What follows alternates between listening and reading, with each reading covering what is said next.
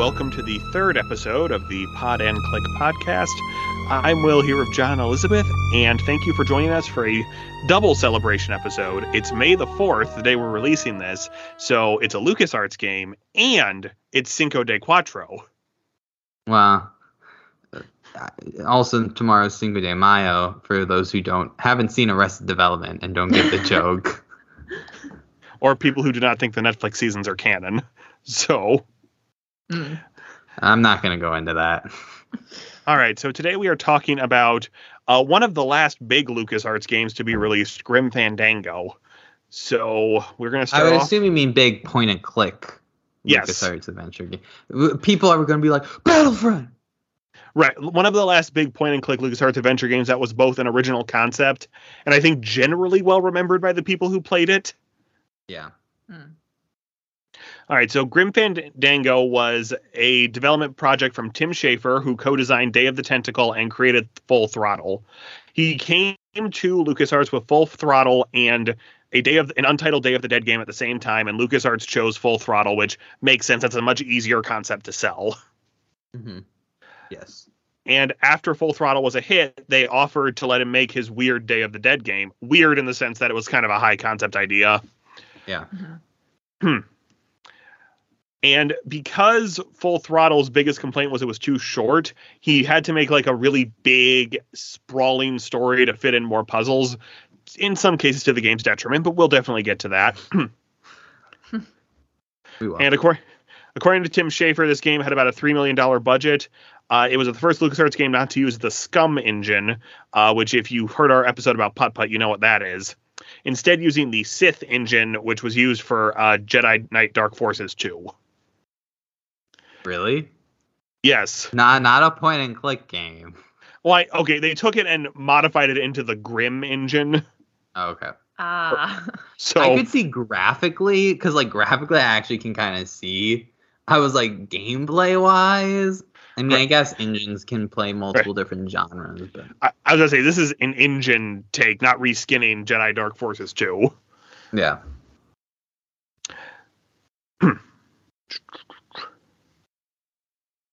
Anyway, there's a lot more technical things we can get into, but we're not going to get into all of that.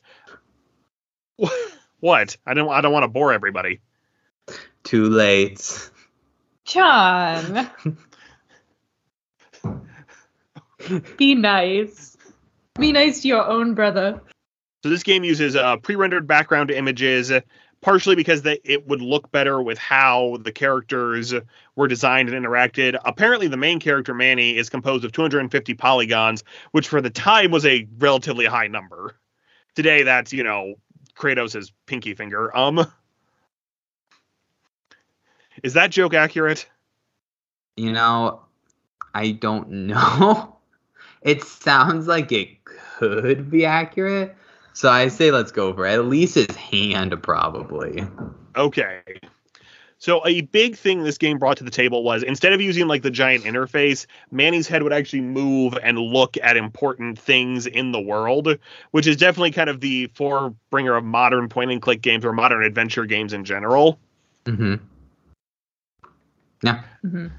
All right, so it released, and it did decently well its first holiday. It never quite did the sales numbers they had hoped for, and people tend to blame it for being the reason LucasArts stopped making cool point-and-click adventure games, and it is definitely remembered as an all-time classic by a certain group of people. I know it's on Metacritic's top 100 games of all time list. Sometimes you gotta choose to go out in a blaze of glory. I mean, I get why they hired him on, but you also gotta know this isn't the most marketable concept. I think now you could actually market this and make it pretty well. I think Day of the Dead has gotten way more traction and probably post Coco. Now you could market this really well. Probably, yeah. I would actually agree. I remember when Coco was first announced as a Pixar Day of the Dead movie, Disney had just bought Lucasfilm. I know. I remember that too. I was wondering, is this gonna be a Grim Fandango movie or something? Which actually, I almost would prefer this as a movie, but we'll get to that. And why didn't they have Manny cameo in Coco? In the background? Maybe we have to look. Hurry, someone go through every second of the film at 0.1 speed. Good luck, people. And this kind of began what I would like to call the unfortunate career of Tim Schafer, where he seems to make a lot of games people like, but then he has to kickstart Psychonauts 2. And It wasn't Kickstart. It was like some other thing. You know what? A crowdfunded campaign. Well, now he's got that Microsoft money. That's true. So he doesn't have to make Connect Sesame Street anymore. Yeah. That is a real game he made. It's called Once Upon a Monster. And he was like the lead programmer on it. I might remember him talking about it at E3. The Sesame Street game, or that he has the Microsoft E3, money? they did the game on... I'm pretty sure they did the Sesame Street game on the E3 stage. That's from when, like, Xbox was, like, full in on Connect at their conferences. That's true. Now they're full in on Game Pass, which is probably less grating. That is the history of this game. It was released in 1998 and became very famous for kind of the last bastion of this genre to some extent. And at the same time, it was kind of hard to play up until about 2014 because it was kind of hard to run on basic baseline computers at the time. And then computers afterward had a hard time running it as well because of some of the engine stuff. I own an original copy of this in the case. Now, I don't know if it's in like the slip case, like in like one about this size, not the full box. Now, I don't know where that is. I was going to say, why didn't we play that, John? To be frank with everyone, I think it's in an attic somewhere or like in a box somewhere. But I do own it, and I probably got it around 2010, 2011, 2012. Yeah. Yeah, so it was remastered in 2014, and people finally got to experience it. I don't really remember much of a resounding hurrah when that happened. I think people were pretty pumped for it when it came out, recalling. I think it's just like, one, it's also been like released for free on a bunch of different things since then. Yes. I think it probably did pretty well, but it's also been like almost like 8 years since they've re-released it. True.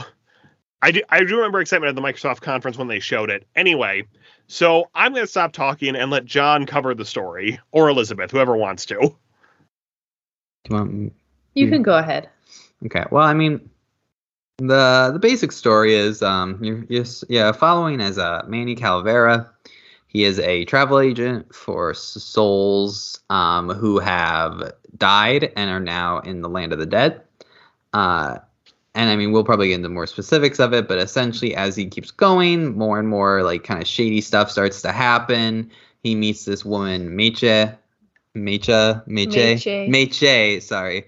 I'm horrible at pronunciation.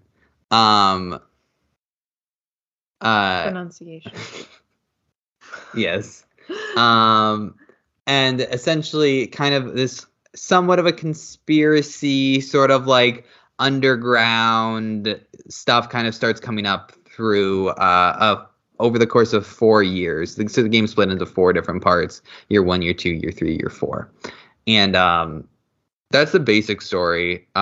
We can go into more specifics, but what do you want to say, Elizabeth? Part of the whole travel agent thing is they're trying to get to what we essentially think is like heaven or the afterlife. And so like that's part of it is, they're trying to make a journey. Mm-hmm. I don't know if I need to say more about that, but like that's a big part of the game as well. Yeah. Yes, and I think this is a mix of several, Mexican culture mythologies. So I probably should have done a little more research. I'm going to admit that, but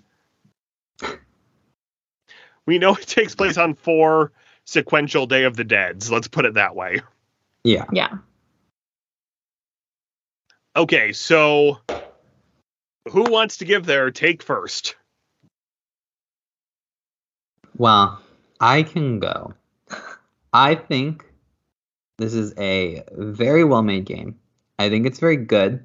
I think at times it can be uneven, and its age shows in terms of some of its controls and how the game is set up. So let me say this. There's 4 years. The years are very, I'll say this, the years are distinct from each other, but part of that is because, the first year I would say arguably has the most obtuse puzzles. Yes. I think it has some of the weirdest ones to do, even stuff like the stuffing the foam in the canister and having it break the system. You don't even really know why you're breaking the system. At that point it feels like a little bit, and then it's so you can sneak in, and it makes sense, but I just felt the puzzle was the most obtuse there. The second one is very non-linear. The second year is very much you have 3 things you can do, and you can do them in any order. So you're kind of bombarded by a ton of different stuff happening. But at least you know what you're supposed to do. Yeah. 3 is super linear. 3 is pretty short and linear, I would say overall. Not in a bad way, but it's hard. It's not as hard to get stuck because it's more obvious what you need to do, because there's just the second year you're getting so many items. So 3 is that, and then 4 is way more story based. So each year is distinct from each other, but it's kind of all over the place sometimes in terms of evenness, and it kind of depends on what you want. If you want something that's more linear, you're enjoying it. The later half of the game is better. If you want something that's more complex and kind of oh, how do I do this, and trying to figure out these obscure things, the first half is probably better. I think my biggest issue with the game, I know this is a general summary of my thoughts of the game, and we can get into more specifics later, was that I felt all of the world puzzles that didn't involve items, or a lot of them, were really finicky. And I didn't always know what to do. So example 1 is in year 1, the whole sign puzzle, moving it around the forest area. I thought controls were a little weird. It was a little obtuse to get through. I think in world 2, there was another one like that. I can't remember what it was from year 2. Year 3 had the cutting the ship in half. Oh, yeah.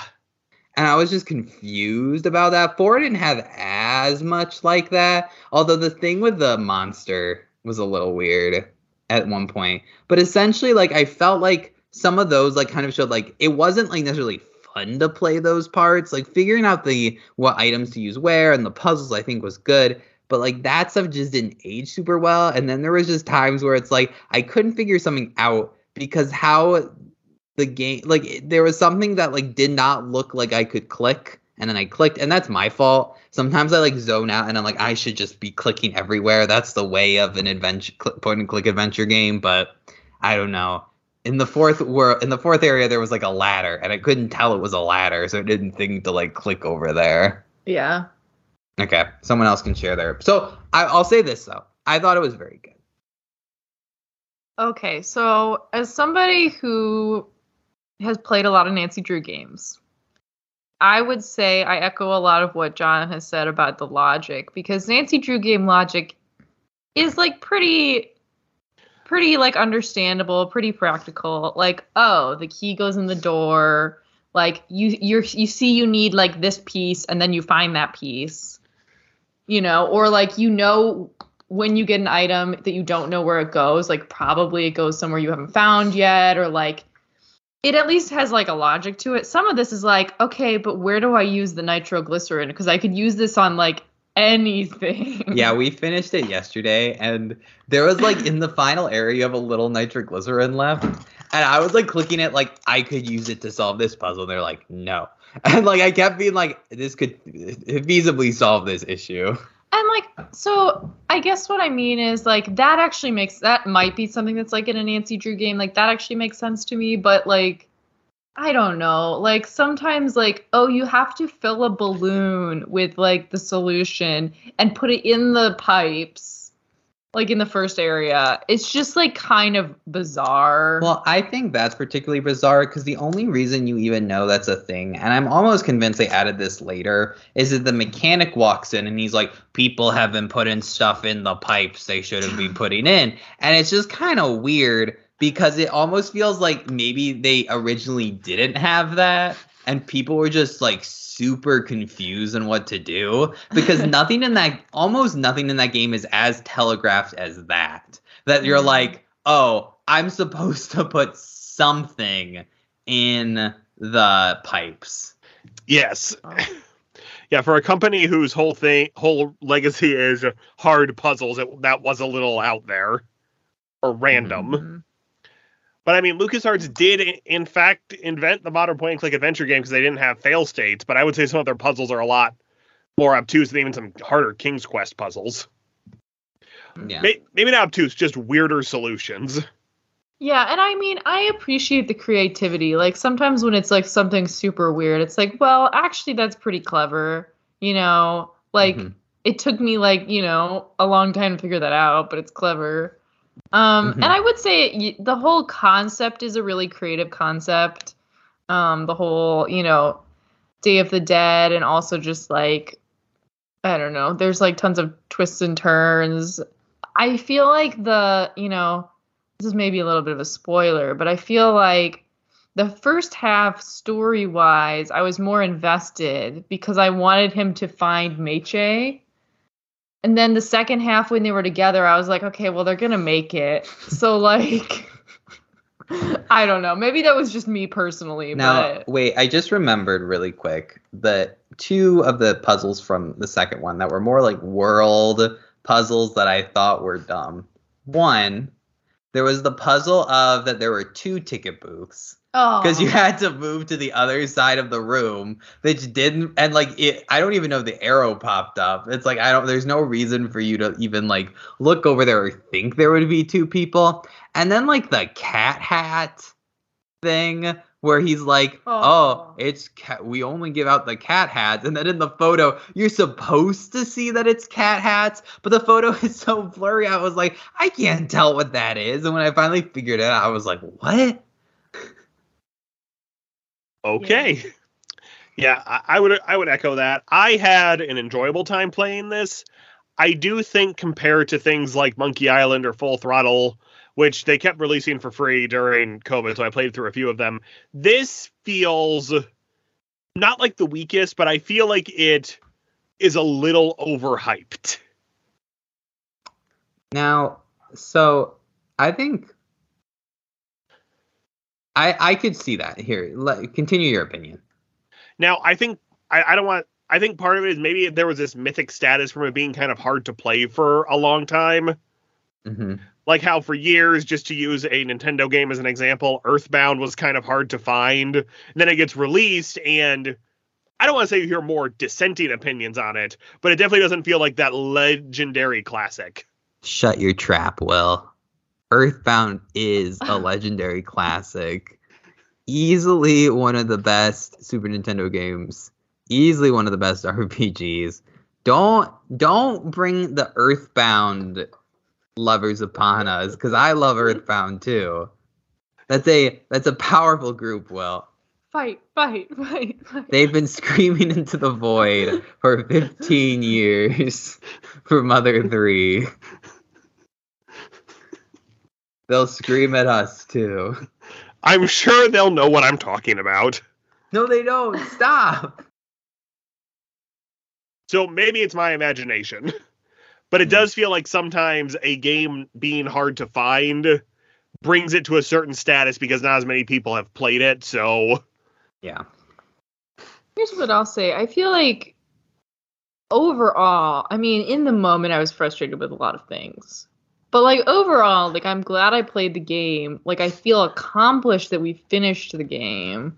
The story has a moderately satisfying ending. Like, I wanted more info, but I'm, like, mostly satisfied. So, I think, overall, you're left with, like, a good feeling about it. I think here's part of the issue. One, I think, has the weirdest puzzles, and, like, year one has the weirdest puzzles in terms of everything. But it's still kind of linear. Like, it's still a relatively small area for you to explore in. It's like your office building, and then like the second, like maybe the last third or fourth of it's like the forest. I think the biggest issue is that then you go to 2.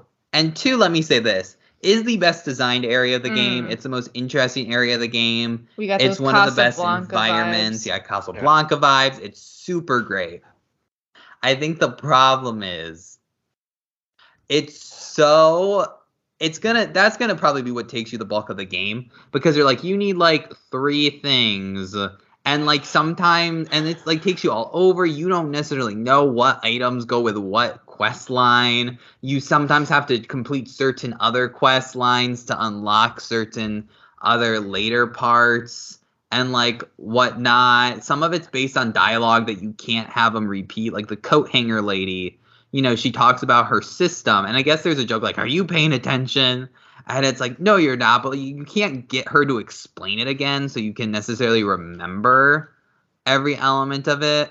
And it's not like I don't think there's a thing that like records your dialogue or whatnot, which isn't like required, but like it's such an open-ended area that's super cool to explore, but the puzzles are just so like it's almost like open-ended to a detriment if you're trying to just like enjoy and finish the game, because sometimes you're just like, I have this item, I just have no idea, or like you need this, and you have to like explore every inch of the overworld to try to find it again.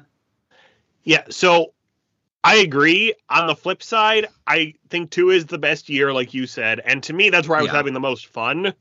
Like 3, nautical diversions in anything kind of bore me. It's like circus games or circus episodes of TV shows. I mean, someone will probably disagree with me. I think 3 is probably the weakest year. Yeah, well, it's also over very quickly, so... Right, that's the thing. It is the most linear. Now, and I will say, I did play this with a guide if I needed it. So maybe it was like, oh, I'm stuck, let me pop up the guide and see what to do, but 2 felt the most well-designed. 3 specifically feels like Tim Schafer was listening to the complaints about his last game being too short and kind of just jammed another part of the game in there. Well, the weird thing to me about 3 is I get a mix between whether they were just like, oh, let's add this into have 4 years, or they were like, oh, I have this idea for a really cool 3rd year, but I spent so much time and money on year 2 that I don't have time to do year 3 complete justice. I mean, like, I don't think completely, but there may be a reason that like year 4 reuses some of the areas. Yeah, I wondered about that, because that not in a bad way, but that definitely feels like this is going to be where most of the good memories from the game are. We need to reuse something. Yeah, I mean, but in fairness, like the first half of 1 is at like the Aztec Mayan temple. I'm sorry, I don't know which one it's supposed to be invoking, but are you talking about 4? Yeah, year 4. Okay. And then you go back to just a super similar part of year 2. And then the year 1 area at least is pretty markedly different. Yes. In a lot of different ways. But 3, it's very like gray and rocky. And it does feel like they were kind of like, okay, we should put in a year 3, or like year 3 was their least priority, because they basically just need somehow for like Meche and Manny to like travel together in year 4. Yes. That's the purpose of that chapter. And to kind of reveal to the characters what's going on. Mm-hmm. Mm-hmm. So maybe that's it. Year 2 is just such a well-designed puzzle box. The rest of it's a little okay. Mm-hmm. Yeah, I'd almost rather they had spent, because year 2 is probably like one of the best game environments in terms of feel and aesthetic I've played in any video game. The transition from year 1 to year 2, where it zooms down and he's now like the owner of the establishment, and like the music, it's just, it's well done. Yes. I'd almost rather would have had the game take place. You'd have to change the story, but almost take place in like it could be one city over 3 years, or like 3 or 4 years, but like almost just have like keep extending like that world out. Yes. Or maybe even taking time to expand out like the first city more in like the first year and just cut 3. I don't know. No, I would agree. Oh, go ahead, Elizabeth. I'm thinking maybe it would have been nice if they'd had like another very distinctive vibe for an area. Like there was like, because that was such a distinctive vibe at Rubikava. Mm-hmm. Like maybe if they had tried another theme, it would have been fun. I will say I feel like this game actually like was very funny. Mhm. Like Manny was pretty Glottis. funny. Glottis, a lot of love for Glottis. A lot Very of Glottis funny. love. Probably the funniest character in the game. Yeah. Yes, I would You know. agree. Manny has a lot of dry wisecracks, and Glottis is just over the top, Yeah. which is pretty funny. I'm dying because I can't drive. Honestly, good choice for a sidekick. I feel like in a lot of games he would have become too annoying. Yeah. I mean, part of it is he is so over the top, but in like a lovable way. Right. And he never like comes in to cut the tension at the wrong moment. It was all very well written and timed, is my point. Yeah. Also, for big chunks of the game, he's not there, so that helps. Well, yeah, it's not like they had him mess stuff up for you. Yes. It's not like his role in the game was like you were doing fine and then he like did something and it put us all back. He like put you back like, now I have to do this whole other thing. No, it's like Glottis is our ticket out. Glottis can make the boat into like this intense like speedboat. Glottis can like make the tram or whatever, the gondola better. Like I mean the only time he did that, and I'll say I was annoyed then, is in year 4 when they're doing the rocket power gondola down the train tracks. And he's like, Manny, I'm scared, and like falls off. Now it takes us back to Rubacabra.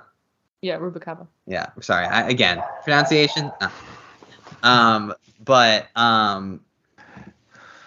like it's not like horribly upset because like we get to explore this, and that's not that long of a detour. Like it's pretty easy what to do when you're back there. Like the kind of the things you need to get done, but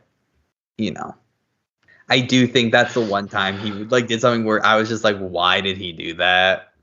And if he had done that the whole game, it would have been bad. Yes, and I do love all the characters. Glottis does land into one of my biggest gripes of the game, and that's the ending. Well, yeah. Not that the ending is bad. With his little Glottis children? Not that part of it. Great and mighty Glottis. Not that part of the ending, just how fast everything happens. Oh, yes. It happens super quickly. I was like, wait, where are they even going? We don't even know. That's part of the mystery. I feel like it's weird. It goes from like is the last thing you do is you shoot the... I mean, no spoilers are going on right now. Is the last thing you do in the game you shoot the water tank with the gun? On the balcony, yeah. On the balcony? Wait. In the garden. In the garden, yes. Yeah. Which is so weird because you don't even like see him die. You just see like an explosion of flowers from within the garden. And Manny walks away dramatically, throwing his gun to the ground. Yeah. It almost... I mean, here's the thing. I'm sure at that point they were like, we just got to wrap this up. And, your friend Lauren, right, was saying it took inspiration from like Chinatown and Casablanca. It definitely did. Where part of it is I think it's not supposed to necessarily have this super long emotional ending. There's like an emotional ending, but it's kind of that, and then it keeps going. Yes. I think the Glottis thing is what is like fine. I think that's what it needs to do. Like, they're gonna miss each other. I think the thing with Manny and Meche is that it is just like, okay, like very stereotypical. I mean, part of it is they may not wanted to get into like, I think they didn't want to show what the afterlife was because that'd be a whole other thing. Part of me wonders if there was any idea for like a sequel. Well, and their thought was, Tim Schafer did say something about a sequel. And who knows, if Monkey Island's a hit, they might do this. Yeah. So he had said, we're toying around with the idea of a sequel, but it's hard because we either have to bring Manny back from his ultimate reward or make the story about somebody else. Okay, so I mean, that's slightly I wondered if they would do something like somehow the corruption had spread to like the ultimate reward. Like, isn't that just The Good Place? Well, yeah, in fairness, but like I was curious if that was any thought, like not showing that. So then like if they wanted to do a sequel, it could be going into that. I mean, like I mean, right. They probably kept it. I think they maybe kept it like the ever so slightly have it wrap up quickly in case they wanted to do something else, so it wasn't like total finality. Yeah. You know? But it does say something. I felt more emotional from Manny leaving Gladys than feeling like the emotional happiness of Manny getting with Meche. Yeah, you know what? Maybe that's my issue is I feel like the fact that Manny chases after Meche is probably the most, that's like the proof of their relationship to me. I feel like that's the part where I felt like, oh, like this is like a good romantic storyline. When they were together, I don't think it was like necessarily like super compelling. Yeah, I don't think they had a ton of chemistry. They had some, but yeah, but it's kind of just like they're dealing with situations the whole time and they don't really get like scenes. I don't know. Yeah. Yeah, that's a good point. But that is, in a way, similar to movies like Chinatown and Casablanca. Maybe not as much Casablanca, where they're just kind of chasing the female character and it's more about the bromance. Yeah, it truly was a Gladys Manny show. Continuing our conversation on the game, does anyone have a favorite puzzle that's stuck out to them?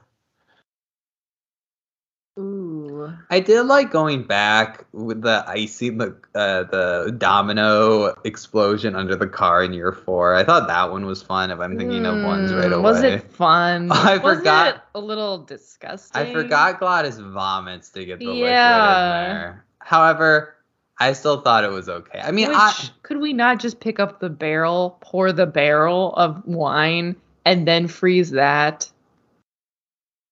The answer is yes, we could have. It probably needed to be something more viscous so we could stand on it. Ooh. Favorite puzzles. I mean, I think the labor rights bees in year 2 was pretty great. Oh, that's pretty great. Yes, that was hilarious. I think that what am I thinking of? This is a little weird, but the whole grinder thing.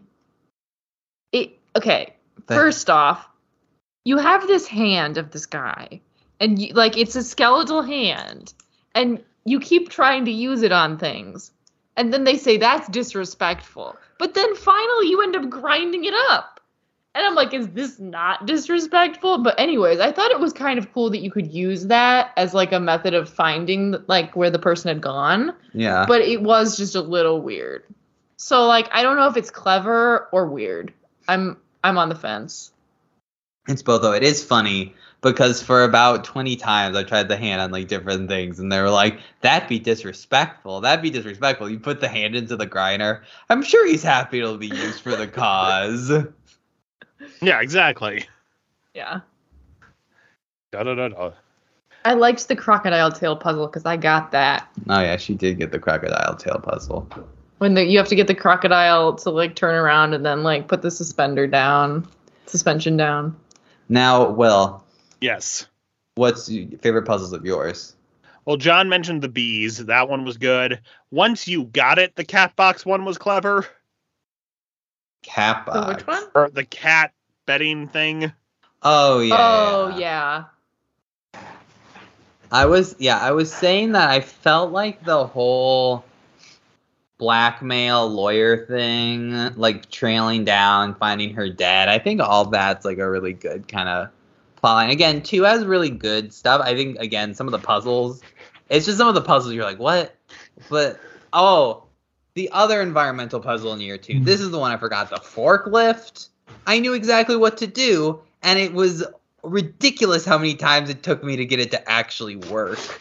And then it's dumb because it only works one way, so if you miss it, you have to go back up and then down. Clearly, John has some pent-up forklift rage between this and Shenmue. There was some frustration. I can concur. There was a lot. Can I say one of, I think, the dumbest puzzles? Yes. Well, okay. One thing, let me say this. I like to some extent how the scythe was used and that there's this continual use of your scythe. I personally thought the last thing you should have done in the game was use the scythe against Hector. Yes.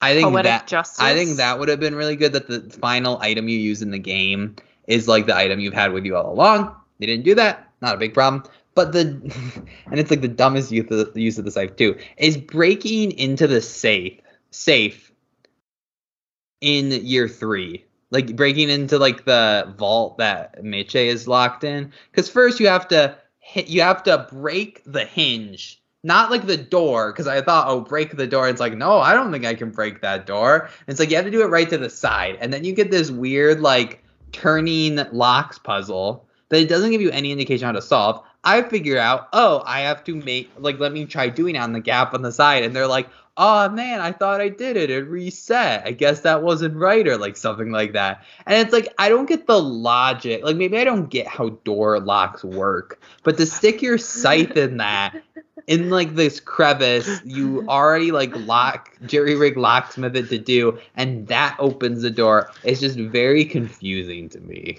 Any locksmiths out there, we would love your input. Yeah. Bernice, can you call the locksmith for me, please, so we can interview him next week? But like that puzzle, I was just kind of like, what? Like even like when you get in there, I think like actually that axe puzzle is pretty interesting. Yes.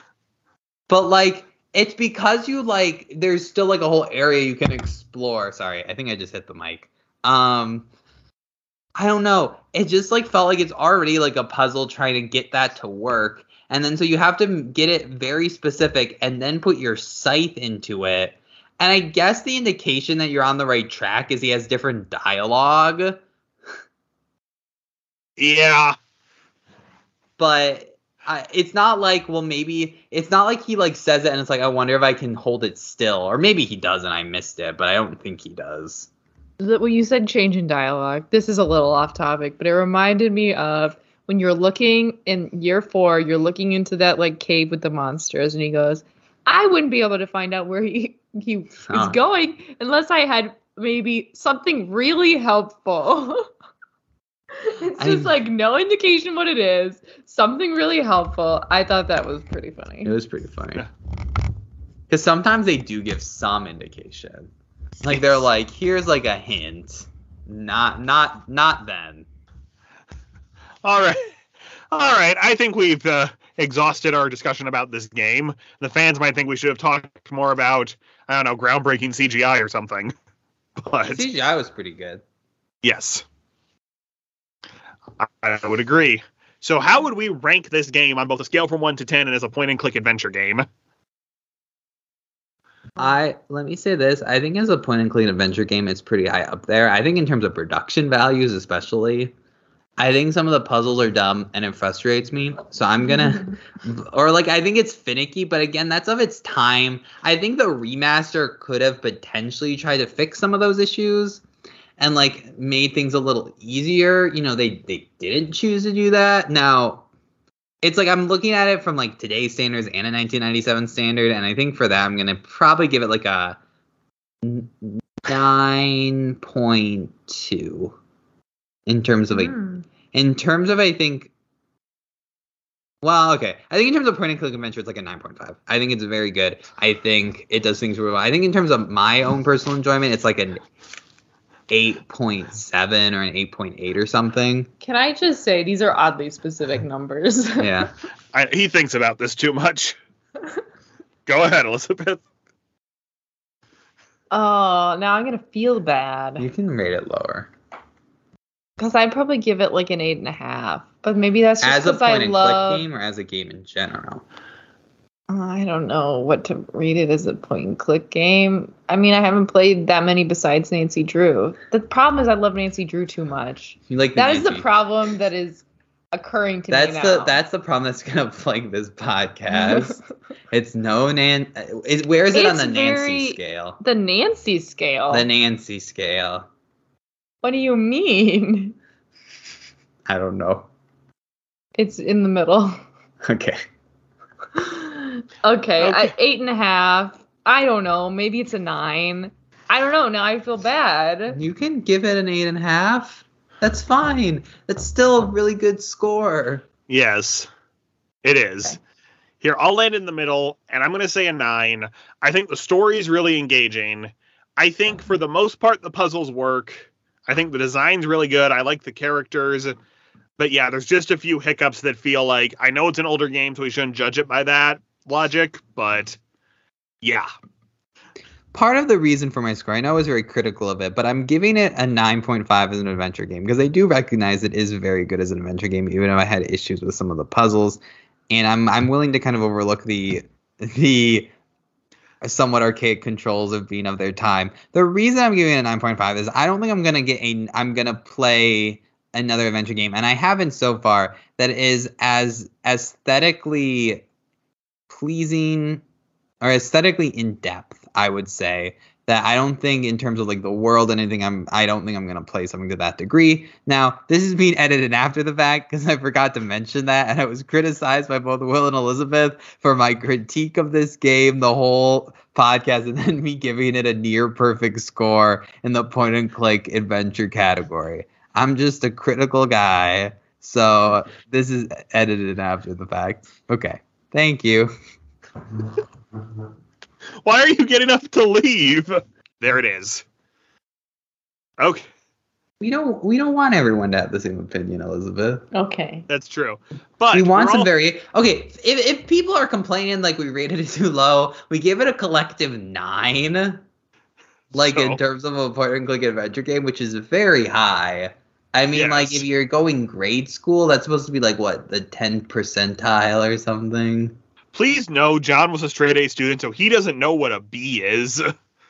Not really. I mean, now I do, but not in high school. Okay. Settle down. Okay. No, I think everyone gave good scores, but we're very excited for next week. Along with the complete humongous entertainment, we're doing a series called Elizabeth and the Nancy Dudes. Please no. Get hyped. Please no. We don't know which one we're doing, but we'll know soon. Just in case you didn't pick up on that, we're doing a Nancy Drew game. We are currently deciding. I think we've narrowed it down to like 3. So that wraps it up. I'm Will. I'm John. We will see you next time.